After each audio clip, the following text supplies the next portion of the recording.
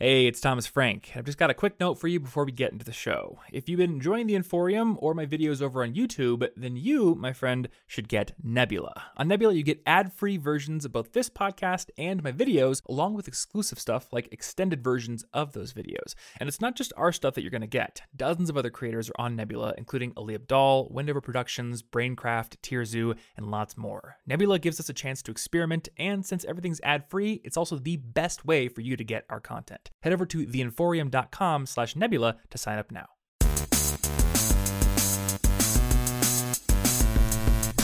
Hey, what's up, everybody? Welcome to the College Info Geek podcast. My name is Thomas Frank, and this is a show that helps you become more effective as a student in college, high school, or as a student of life, I suppose. And on today's episode, we're going to be talking about how to utilize the power of storytelling in both interviewing and in crafting your resume. My guest today on the show is Brian Robin. He is a guy who runs a blog called Take Your Success, and it's actually pretty similar to my blog. He writes about topics that are relevant to students, like networking and building relationships with professors and all sorts of other cool things, so definitely check it out. And he also wrote a book called The Golden Resume, which talks all about how to craft a great resume and get a great job, and it seems to be getting pretty great reviews on Amazon. So all those things will be in the show notes, which you can find over at cigpodcast.com over at the episode 80 link. Man, wow, we are getting right up there with episodes. We're getting pretty close to 100. I guess if you have ideas for what we should do for the 100th episode special, well, you've got about 20 weeks to tweet me answers or ideas or suggestions over at Tom Frankly on Twitter. And yeah, I guess one other thing I want to talk about before I get into this interview is Brian is a great example of how bad I am with email, because I think that Brian emailed me just to reach out back in like February of this year, and through my terrible procrastination with email, which is probably my greatest weakness in terms of my professional life, I don't think I got back to him until like July or August. But so this is just my kind of public apology to Brian and to anybody I haven't replied to. I can't reply to every single email these days because the YouTube channel has kind of blown up the entire platform, and it just doesn't make sense for me to reply to every single email. But for the ones that I do want to reply to, it's always a constant battle with email. And I think it's a constant battle with a lot of things in your professional life, but it's one thing that I'm trying to improve on. But anyway, I'm glad that I did reply to Brian's email because he turned out to be an awesome guy, and we had a great conversation that I think you're going to enjoy a lot. And now that I'm finished editing this episode and I have it out to you because you're listening to it right now, even though I suppose I recorded it earlier, I'm going to go and try to better my processes, that's a word, for dealing with my email, because I'm all about constant improvement, right? So hopefully that this episode will help you to constantly improve on both your interviewing skills and your resume building skills. And you can find links to everything, as I said, at those show notes. You can also find ways to rate and review the podcast if you're enjoying it. And one thing I want to mention is I found a plugin that actually shows me reviews from other countries, which I didn't know existed. I've only been looking at reviews on iTunes for the US, and I just realized that there are reviews currently from Sweden, from Colombia, from the UK, and from a couple of other countries. So if you live in a country that hasn't shown up on the review list yet, it would be awesome if you'd leave a review, and I'll let you guys know what other countries start popping up on the review list. So that'll be fun. Anyway, that's all I have for this intro, so let's dive right into this interview, and, well, hope you enjoy it.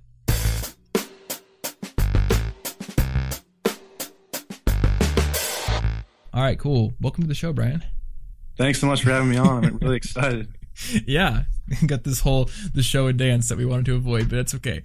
So we're going to talk about storytelling in terms of interviews and resumes and stuff today, which I think is a really important topic for any student going into an interview and who is writing a resume. But I want to get your story first because I've seen your blog, and I know you're writing about some similar topics to what I've written about, but I don't really know what sort of led you to start it and like what you have kind of been doing. Yeah, so long story short, so I faced a lot of rejection in my college admissions coming from high school to college. And a lot of it was, my fault, not studying hard enough, not getting good enough recommendation letters and things like that. But honestly, it really sucked. So I ended up getting into a pretty good school. I know I could have done better. So in college, I set this goal, like I was never going to let something I could control on my own end hurt my future. So in college, I set out to get a 4.0 in every semester and do really well in my classes. And I had this goal of going to Harvard Law School, which initially that was a plan. I think that helped me do well. But then I switched courses. I started creating these systems and did really well in all my classes. And my friends, roommates, and classmates started to notice, like, hey, Brian, how do you do so well? You know, the class average on this test was an 80. You got a 95. What'd you do? And I'm happy to help people out, but it got kind of exhausting to tell every single person, you know, in a one-on-one conversation. And like many people, I decided to create a blog just because that's obviously a much better way to reach a larger amount of people. So I didn't put any pressure on my friends or classmates, but I was like, if you guys are interested, then just go to the blog, and that's where I have this information. And then kind of transferring to the resume, that's the same thing happened in my senior year of college. I was getting a lot of interviews and getting a lot of job offers, and my friends were doing okay, but didn't have the same amount of success that I did. And they, you know, asked me the same questions: how are you doing it? What's working? And we're going to get into that, but that's kind of the reason for my blog, takeyoursuccess.com, and then my book, The Golden Resume. Cool. Did your friends actually go to your blog, and like, did they tell you that they found your site useful then? Yeah, they did. And a lot of times I'd actually ask their advice because I, you know, sometimes I don't think I'm your average college student.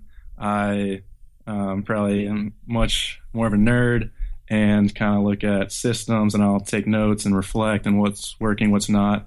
So I actually asked their advice to see, like, what are you guys struggling with? What is a helpful topic? And yeah, we kind of created this system of me helping them and them helping me. So it worked really well. Cool. Yeah. I kind of got the vibe that you might not be a normal student. Like, there's this post on your site that said, what happened when I drank 1,400 ounces of water in 7 days? What does that translate to? Is that like, what, 16 ounces to a cup, right? Or is 8 ounces to a cup? Yeah, I think I had this big cup, so. How many gallons did that translate to? I could do like the Google thing right now. In gallons. I'm not good at science. And that is 10.9 gallons in a week. So, like, more than a gallon a day.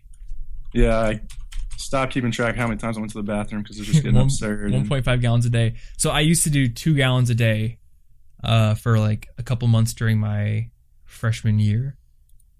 And it was because I was like trying everything to clear my complexion up. But like, what was your reason for doing it? So my reason for doing it, I just, first of all, like to do challenges and anything from mental to health to whatever. And then I was just reading all the benefits of water. And, you know, it seems like this little thing they tell kids, like, drink your water. But really, you feel so much better. You're more active, better skin, helps bowel movement and things like that. So it was a lot of different reasons. And I kind of like to do things to show my readers. So it wasn't as hard for me because I normally drink a lot of water. But I think, you know, 200 ounces a day was kind of overkill. And I read that you can actually drown yourself and starts messing up the blood if there's too much water in it. So now I'm down to 100 ounces. But yeah, that was interesting post. Okay. So, did you set out to do 200 ounces a day, or what was the goal per day? Yeah, the goal was 200 ounces a day, which is, I did that because I read somewhere, I should know the source, but there's a couple different sources. It said you should drink an ounce of how much you weigh each day. So if you weigh 150 pounds, you know, drink 150 ounces that day. And I think that's a little overkill. So now I'm down to half your body weight in ounces, if that makes sense. Okay. Yeah. I guess I had never heard that before. I'd heard the get 1 gram of protein per pound of body weight per day. Yeah. Or something. Actually, I think I heard people saying like 1.5 to 2. And I was like, do I really need 400 grams of protein? That seems a little bit overkill. And the same with water. I think for me, it was just like try to drink as much water as possible. And I had like this liter bottle, and work was very boring. So I would just, every time I would go to the bathroom, I'd fill it up and drink it again. Thus starting the cycle anew. Yeah, I would agree that 200 ounces a day is a bit much. 100 is probably good though. Yeah, it was almost getting annoying. Like, geez, I have to walk to the bathroom again. But yeah, it was all right for a week. I just had like this, I think it's like a 1.5 liter. And I try to do like 1 or 2 of those a day. So you're probably doing a lot better than I am with water. I don't know. Maybe you can inspire me to be a little bit better with my hydration goals. Yeah, that can be our next topic. Cool. So, I mean, you're building all these systems and getting all these job offers. But once you get into the interviews, like you told me that being able to tell a story with your work history and with things that are going on in your life has been really helpful. So let's dig into this topic of like stories and why people are fascinated with them and how you can use them. Yeah, so first, to kind of give some foundation, I think what makes stories so powerful is a lot of people don't tell stories. So they come in and they say, I'm super organized, I'm super motivated, I'm super hardworking, and that's why I think I'm best for this job. And if you put yourself in the mind of a hiring manager or recruiter, and you have maybe 10 different people coming in saying they're super motivated, super hardworking, they know they can contribute value. I mean, that's all just a bunch of buzzwords, and it's not convincing. But if you come in and you're the 11th person and you start telling a story of how you can contribute value, and you don't use those, buzzwords of why you're hardworking, motivated, then that's going to actually, first of all, make you stand out because everyone else just didn't tell a story. And then when you tell your story, it's going to actually create more interest in the recruiter or hiring manager because people love stories, and we can get into some of that science. But before everything was written down, obviously, there's great storytellers in the villages around the fire, and people transferred, history and knowledge through stories. So I think humans are naturally wired, and it's in their DNA to love stories. And also that story arc, anywhere from a movie to your favorite book, you love it and you remember it because of the story. And does that make sense? Yeah, definitely. I've been thinking about the importance of this because I have a speaking gig coming up in like 3 weeks, and I've just been kind of like looking at all these examples of great speakers, and I have a couple friends who are professional speakers, and they've been telling me like you need to tell stories about your own experience that relate to what the audience is going through as well, because then they're going to sort of like, it's like almost like this self-insertion, like you can see yourself in the story, or you can see elements of what you're going through in that story, and it just it ties it back to what you're going through so much more powerfully than a bullet list of tips does. Exactly. And I think going back to the interview topic, if it's a hiring manager and you're a guy or a girl telling the story, they might see themselves in the seat of you, or they might see their kid or their sibling, and that's going to create a much more emotional and just connection in your brain, where that's how you get remembered, and that's how you're ultimately going to get the job. Cool. Yeah. So are you working a job right now, or what is, because you graduated, right? Yeah. So I'm in outside sales. Yeah. And back to the water story real quick. I was just thinking of how many times when I wasn't out in the field, when I was in the office, just walking by my manager's door, going to the bathroom. So, but anyway, I'm in outside sales. Yeah. What is outside sales? So where inside sales is on the phone, calling people, maybe sending emails, out in the field, trying to get these meetings with marketing directors or purchasing. Usually I like marketing because they don't care as much about cost, and they like to spend money and make things look fancy. And I work for R.R. Donnelley. So that's a international communications and print company. So you probably haven't heard of us, but I think definitely heard of all the companies we work for. So okay, I probably have. Yeah. So your job is basically actually go out to the meetings, and does that involve a lot of flying to places, or is it mostly in your area? It involves some travel, like Chicago, Nashville. I'm based in Cincinnati. I should say that first. Okay. So some travel, but a lot of it's driving and actually, telling a story of why my product can ease their pain points, or why my product can, drive more revenue, cut costs. So just going along with the story theme, I think it applies anywhere. Cool. So I'm curious to know, like, what were some of the stories that you told during your interview with this company that did hire you, if you remember? Yeah. So, I had the background of an English major because I was planning on going to law school. So that was also another thing that I think a lot of people are like, why are you going for these sales positions if you're an English major? Like, you don't belong here. And I was actually able to spin my English major, and I think a great way to tell a story is to kind of go against type or go against what people normally think. Yeah. So as an English major, they probably think, I'm writing poetry. I have my head in the clouds. I'm a great thinker, but not a great doer. I can't really get results. And although my degree was in professional writing, so it was more business writing and technical writing. So your degree had like a specialization to it then? Exactly, yeah. Was it like English specializing in professional communication or something like that? Or Yeah. Okay. But a lot of people, they just hear English and they think, poetry, creative writing, a failed author kind of thing. I'm writing the next great American novel. Exactly. My manuscript is, I'll start it next week. Exactly. So first of all, I had to convince them that, this wasn't me. I was actually the super competitive guy, and I'm a quick learner, and I think that's huge in sales. But most importantly, just being competitive, because sales is hard, and some days you can go weeks without getting sales. That's just how the business is. So I had to communicate that, and I think one of my stories, and a lot of people I think were initially confused, is on my resume I put it was something like led an undefeated intramural basketball championship or something, or like captain of an undefeated senior basketball intramural championship. And that's not what most people expect on a resume. It's kind of personal, and it's intramural basketball. It's not like real. But I was able to use that. And when they said, like, why are you interested in a sales position as an English major? Where a lot of, I think, these other salespeople would say, oh, I love sales. It's a great personality fit for me. And like I said, not really telling a story, just saying this generalizations. I went into super detail and would say something like, I believe I'm a great fit for sales because I'm super competitive and an outgoing person. And outgoing person was probably not a good thing to say there. But I would say, like, I had this little story to explain why I'm so competitive and why I'm not just saying it. And I said something like, I'm so competitive that I didn't let two of my really good friends join my intramural basketball team because I wanted to win so bad. And, I told them, like, sorry, guys, it's nothing really personal, but we want to win the championship this year. And that's going to be harder to do with a big roster.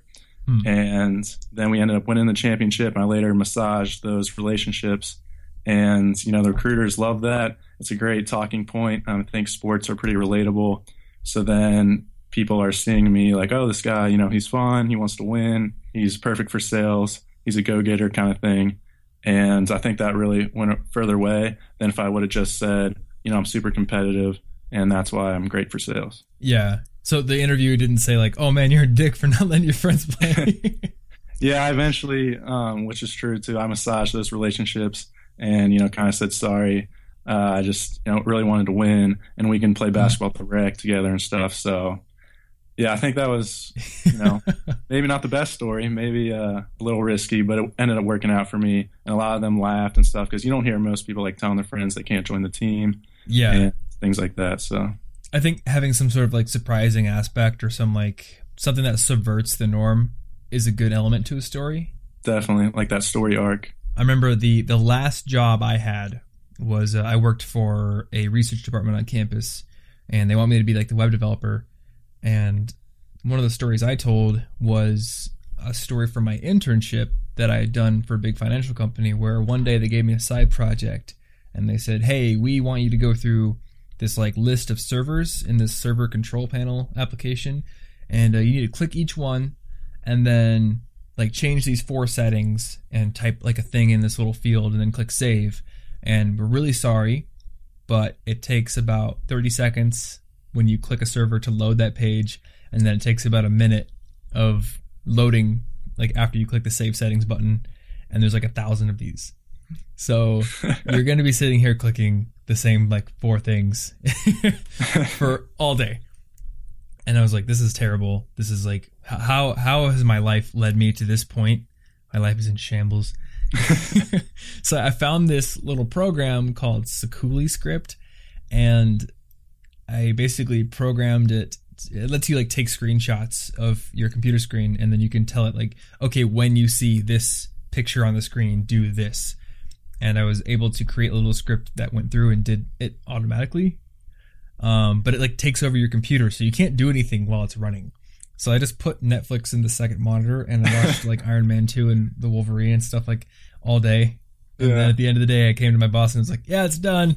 Uh, I just watched Netflix all day, but it's done.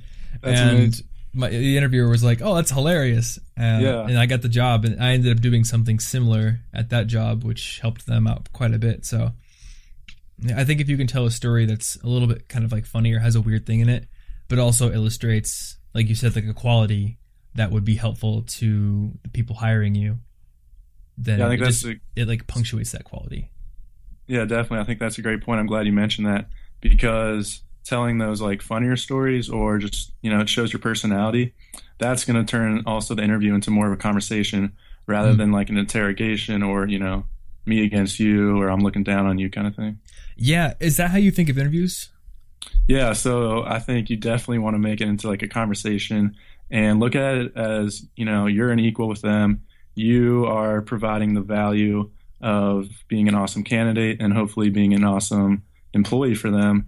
And they're providing the value of obviously giving you the job and the salary or income. So I think you should go in with like a meeting of equals, not that,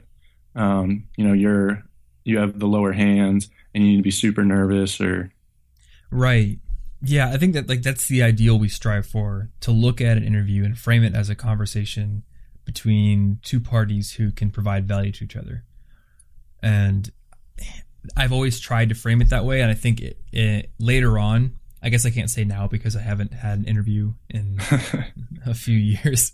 But Which is a good thing. Later, Congrats. it is. I mean, yeah, it's very nice. Yeah. I imagine if I ever had to go to an interview now, I would need to do some practice ones. Like the last year of college was the last interview I did, and it was easier at that point. But before that, like, in the earlier years of college, it's hard to convince yourself that that is what an interview actually is. It still seems like you are this low on the totem pole person who has to be granted the mercy of the gods, essentially, of a job. Yeah, that is like there's true. like this desperation. I don't know. Like, do you have any tips for maybe getting over that fear, or reframing it in that more productive light? Yeah, that's kind of tough. And I talked about like, what mindset you should have, in the book, but I didn't really go into that. I'm thinking maybe it's because of age difference usually, where, you see them superior in age and knowledge and you're nervous. But I think I'll tie this into stories again too. The great part about stories is that you can prepare them in advance. You can practice them and you can tell your friends, tell your parents, talk to yourself in the mirror. You might be seem like a weirdo, but it'll work. And that's the great part about stories is you can practice them, see what ones work, see what ones don't. If you have 3 interviews and in the first interview, you try your story and you completely bomb it or you get the details wrong or they look at you kind of funny and doesn't, create good conversation, then you can tweak it for the next interview and then get even better on the third interview. So I think just the more prepared you are and the more confident you are, then it should be more of a mental mindset of meeting between equals rather than, I'm at the mercy of the gods kind of thing. Right. I think having some stories prepared also could help just boost your overall confidence before going into an interview. Because, when you said like it might be an age thing, the thought that came to mind is like, I know of plenty of people who are older who are still very nervous going into interviews, whether they think they're too old for a job or they just don't have confidence for another reason. I think it comes down to a self-confidence issue. Like, I am not valuable enough for this job. And what I've always tried to tell myself is I am the best candidate for this job. It doesn't matter if that's true or not. I'm going in with that mindset. And if you have a story in mind, that can sort of justify your qualities to yourself. Because if you're what's that movie where he's just like looking in the mirror? I think it's Steve Carell in Evan Almighty. Where he's like looking at himself in the mirror and he's just like, I'm confident and I'm happy. I have a great family. And he's just like telling himself these things over and over again. Like, I am awesome. And he has to reaffirm it to himself. That's a little bit less confidence instilling than having these stories in your mind of reasons why you have those qualities that you want to have. Yeah. And it's a cliche, but it's true. Confidence is contagious.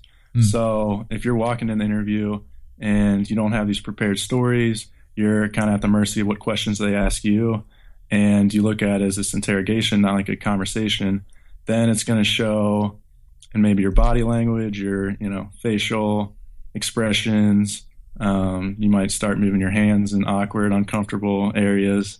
So I think preparation is very underrated. A lot of people just think, oh, I'm prepared by having my resume. But no, you need to go further and think about your stories and think about how you're going to answer potential questions. Yeah, definitely. So is there a way that you can apply this idea of storytelling to your resume? Because, I mean, it makes sense in the interview, but with the resume, it's like you have very little space to work with. Yeah, it's a little tougher on the resume. I think even putting that in the story context will go a long way. So when you're telling a story, you want to know who your audience is, right? Right. You want to tell the same story to an adult that you tell a little kid, or you want to tell the same story maybe even to an American that you'd tell to someone in Japan or something. So you want to know your audience. And in terms of the resume, I like to use business school or business major as the best example because they're pretty similar, but they're not the exact same. So if you major in accounting or finance or econ, those are all, kind of similar and they share courses. But if you're applying to an accounting firm, an econ firm, or a finance firm, you want to shade your resume a little bit different and tell a different story about yourself with your examples. And so getting your audience down, number one, is huge. And then two, I think looking at the job description of the jobs you're going for, that's in finding those keywords. Number one, that's going to help you tell your story and help you write your resume because you can kind of get a better context of what, story they're looking for. And two, it's going to help you in this, internet age, 2015, it's going to help you get your resume noticed either by the recruiter or by the program search engine that they use to find keywords. So I'm covering a lot of different topics there, but yeah, is that clear? Definitely. Because I think with a resume, it's not like you're telling the hero's journey. Yeah. I mean, maybe in terms of not even in terms of your job history, because you don't want to list your job history in chronological order. It's more in terms of what's going to stick out to the particular recruiter that's reading your resume. But it is really about crafting a resume that puts you in the best light for that specific job. So one of the things that just sort of ended in my life is my girlfriend's job hunt. She just got a full-time job, which is awesome. I'm really happy for her. But for a while, she was applying for all these jobs and going to interviews, and she was constantly asking me for advice on her cover letter. And I feel like that is a much more pertinent place to put a story. So do you have any experience with telling stories in your cover letters? Because I know a lot of students just sort of retell their resume almost. Yeah, the weird thing is a lot of the jobs I applied for, and I don't know if it's because it's sales or what, but they didn't ask for cover letters. So I would say I'm much more qualified on the resume and interview topics than cover letters. So you just never sent one? I mean, I sent a few like for internships in, freshman, sophomore, junior year. Okay. But senior year, I don't know why the sales people didn't want cover letters. So I think, I can speak on it, but by no means, you might be more qualified than me.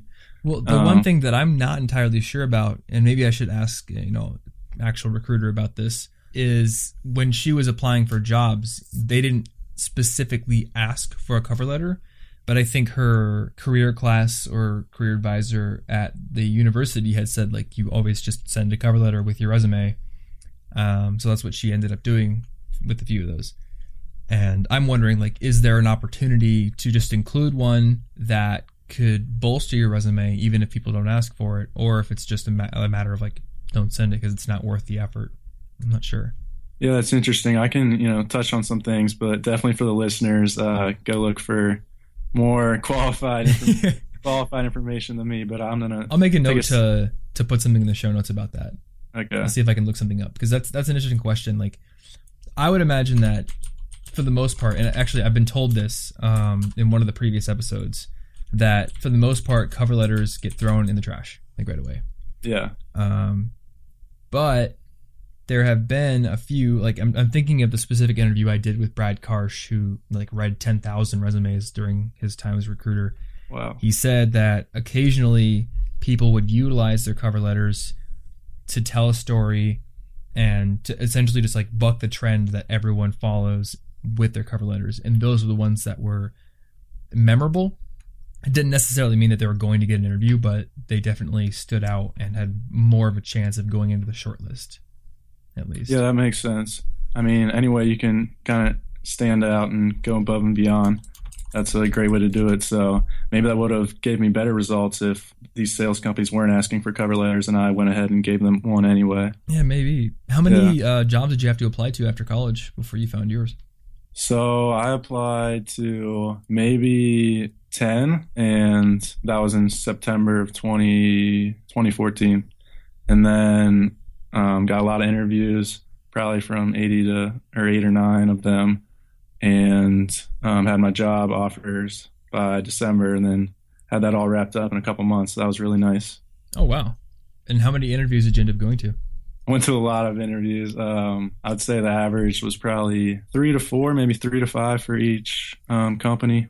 Oh, wow.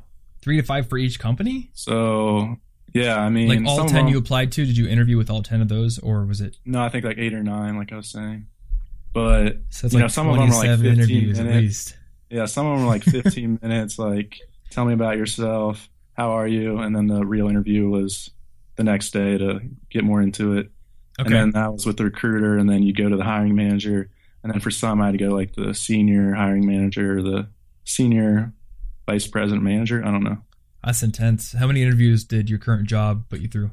Current job was 3 interviews and then 1 field day, which felt like an interview because I was getting asked questions the whole time in the car. So, what's a field day? So for outside sales, one of the senior sales guys took me out and kind of took me through what he did. And so he had a couple of meetings lined up for this day and kind of walked me through his sales pitch beforehand. And then he went in and did it. So that was cool to, get the information and then see it in action. And then, but yeah, I feel like I was getting interviewed in the car because he was asking me a lot of questions. That makes sense. I guess it would make sense to take somebody out and kind of see how they do in the field.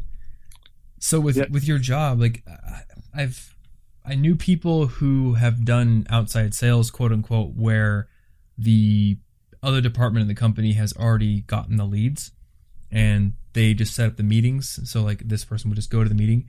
Is that what you do, or is there like a process for finding leads and pitching people that doesn't involve the phone?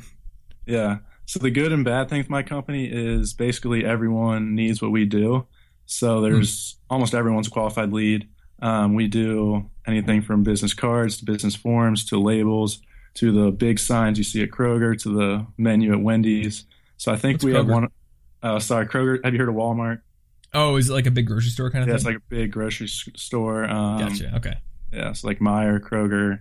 I don't know what it is in Iowa, but we have Hy-Vee. Hy-Vee, okay. Yeah. So anyway, yeah, this huge grocery chain, but basically we do sales with 100% of the Fortune 100, 98% of the Fortune 500. So wow, almost every company needs print. You'd be surprised. But so basically we can, and we are such a big company and own like 60% of the market that we can get really good deals because we have a lot of warehouses that do the print and do the material. So to answer your question, almost every company is a qualified lead, which makes it nice and kind of why I picked the job, because it's an easier sell. Yeah. So do you just are you literally walking in the door of these companies and saying, hey, I'm with this company, do you want to set up a meeting? Yeah. So actually sometimes I walk in and it's kind of hard to say without being arrogant or cocky because you don't want to do that. But it's a good way to get attention. So I'll walk in and say, hi, I'm from our Donnelly. We're the #1 printing company in the world. We also do communications and translations or QR codes and some other stuff like that. But usually people want the print. So then I'll ask for, can I have the marketing director's information, contact information? And you'd be surprised. A lot of people call on the phone. And these people are so busy, and also through email, they probably get thousands of emails a day. Yeah. But if you go in person and ask to either meet with them for a little or get their contact information, then they're going to be much more likely when I follow back, say, hi, I stopped in. You were busy, but I got the contact information from a secretary, Susie, for example, and she said that you guys might be interested. So then you just create more of a kind of connection rather than, hey, I'm some random guy calling. I've never, met you, never met anyone at your company. I don't really know what you do kind of thing. So, yeah. So when you're going back and you've got that information, are you physically going back to the same building again, or is that at the point where you call? Yeah, at that point, I'm going to do some research and make it, you can almost think of it as a story, not to say that word too much, but you don't want to just say, hi, I'm with this company. And speaking about yourself, I can help you. You want to say, hey, I noticed you guys got this award, build some emotional connection. Congrats on that. And then I'll attach one of our company profiles that tells our story. And I'll say something like, usually we can save you 10 to 20% on costs while also driving revenue based on just the size of our company and our technology. Would you be interested in meeting for 10 minutes? And then it seems pretty simple, but it usually works. Cool. Yeah, I think there are threads here that could probably help a student going into an interview as well. Yeah, hopefully. Like the fact that it's more effective to focus on the value that your company can provide to them. Like, you guys are going to be able to do this and this and continue the history of doing whatever it is you do. Like, that's a good thing to focus on as an interviewee as well, I think. Yeah, and that's why in my book I say you shouldn't write an objective, because they don't really care about your objective. They care about their objective, and their objective is to find the best candidate and the best personality fit. And arguably sometimes your personality is more important than your technical skills if a lot of people have similar technical skills. Cool. So tell me about your book. Like, what else does it go over besides this resume interviewing process? Yeah, so there's a lot of resume books out there. This isn't some, new discovery, but I think my book really stands out in the way I talk about the personal marketing strategy, which is how you tell your story. I look at it as you should have a main story or mental framework of maybe little phrase that you want to umbrella the rest of your resume. And then in your resume, I say you should have 15 stories based off your resume and your personal experience that you are prepared and can kind of use them as a arsenal to answer almost any question. Because in the interview, they're either going to run down your resume and ask you questions, or they're going to ask you behavioral questions, and having these stories is going to work.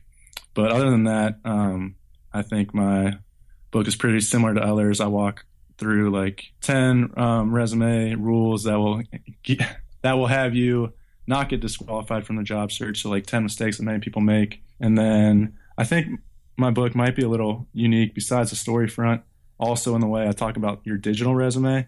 And I bet you, Tom, are even more knowledgeable than me on creating this personal brand. So maybe we can talk about that. Yeah, definitely.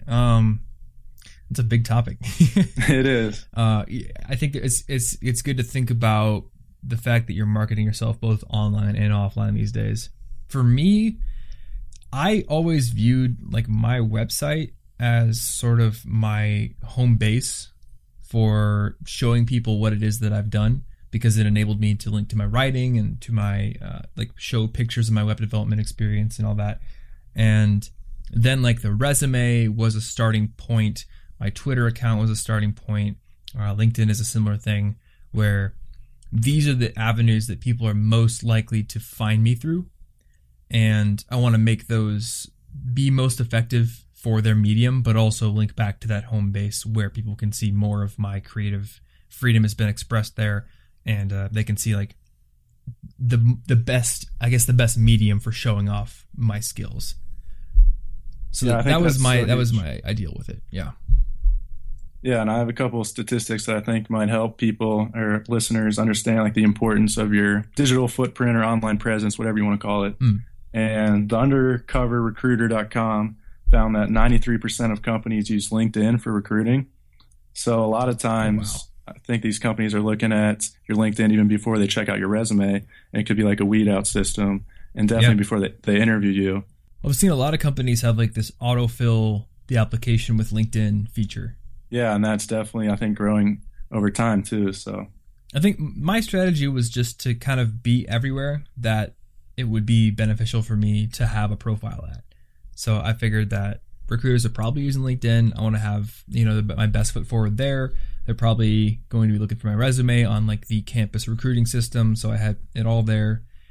Just getting my bases covered on all those online places, and then making sure to be actively going out to networking events and putting my physical face in front of people and, shaking hands and stuff. I think that's an underrated part of the job hunting process. A lot of people just sort of make their resume and kind of cover those bases and then apply, but they're not getting out into the real world and meeting people more actively. Yeah, I agree with that. I think the best way is just to control the conversation. So like you were saying, you're getting your online accounts everywhere that you thought would help. And when I search your name, obviously I'm going to see College Info Geek, but at the time I'm sure I'd see other things too, like your LinkedIn and all that. So by controlling the conversation, that's going to be really helpul. And unfortunately, you still see the other guy named Thomas Frank. But I am Did you finally... just check? Yeah, I just checked. This is the guy that has my name. He's like 50 years old, and he's written a bunch of books that have done pretty well, apparently. So all in good time. He comes up first, but my Twitter comes up first. Like, I guess Google now has a thing where if you Google somebody's name, there's a Twitter account and like shows a few of the tweets. So mine's there. Is that pretty new? I haven't seen that. I think so, yeah. I always do it in incognito mode just to make sure like me being signed in doesn't influence the result. And I have like 3 or 4 results on the first page now, which actually I guess my LinkedIn is now there. Whereas when in college, there was like nothing. You had to go to the second page to find me. So it's finally there. It's pretty nice. That can be a challenge. I don't know. I've always been afraid of like somebody with my name committing some heinous crime, and then like all the big media outlets, as they like to do, will just report on it to no end. And then if you Google my name, it'll just be like bank robber or something. Yeah, not to scare you, but your name, isn't that unique. So I know, right? I don't know. Maybe yours isn't too unique either. It's at least 6-letter last name. Yeah. See, the people with like the super complex long names, they have the difficulty of having it be pronounced and spelled, but they have the advantage of probably not going to be a bank robber with their name. Yeah, they can sleep easy at night knowing that won't happen. Yeah, that's a tough thing to deal with. I don't think it's too much to worry about, though. I think the average recruiting manager who's going to Google you is smart enough to not just see like bank robber on Google and imagine like, oh, that's definitely this guy who's applying because this bank robber is probably in jail. So how would they apply for this job? Yeah, and there's usually a mugshot or something. Yeah, that's not the guy. So it's not too big of a deal. But yeah, there's definitely a focus on the online that complements the offline efforts. And I think you need to be thinking about both. For sure, yeah. Cool, man. Well, this has been an awesome conversation, and I'll definitely link to your book in the show notes and see if people can find some value with it. But yeah, thanks for coming to the show. No problem. Thanks for having me on, and I hope contribute some value to your listeners. For sure. If you wouldn't mind, I also want to tell them if you guys need any resume help or would want to send your resume to me, then I would definitely take a look at it, and hopefully I could help you out. My email is brian@takeyoursuccess.com, so feel free to shoot your resume and maybe a couple comments where I can focus on. I think you just opened the floodgates, my friend. I'll have to hire a team now to help me out. I'm not going to do that. Don't send me your resume. My email's already horribly behind. But yeah, that's very generous of you. So. No problem. All right, man. All right, guys, thanks so much for listening to this entire conversation. It really means a lot to me that you're sticking around for these entire podcasts. If you want to connect with Brian, you can go to takeyoursuccess.com and find his blog there. He's also got ways to connect with him. And his book is The Golden Resume. Once again, all those links are in the show notes. And if you want to find my favorite resources for making your college experience a better one, you can find all that stuff over at collegeinfogeek.com/resources. So that's all I got for you. Thanks again for listening. I'll see you next week. And until then, stay cute.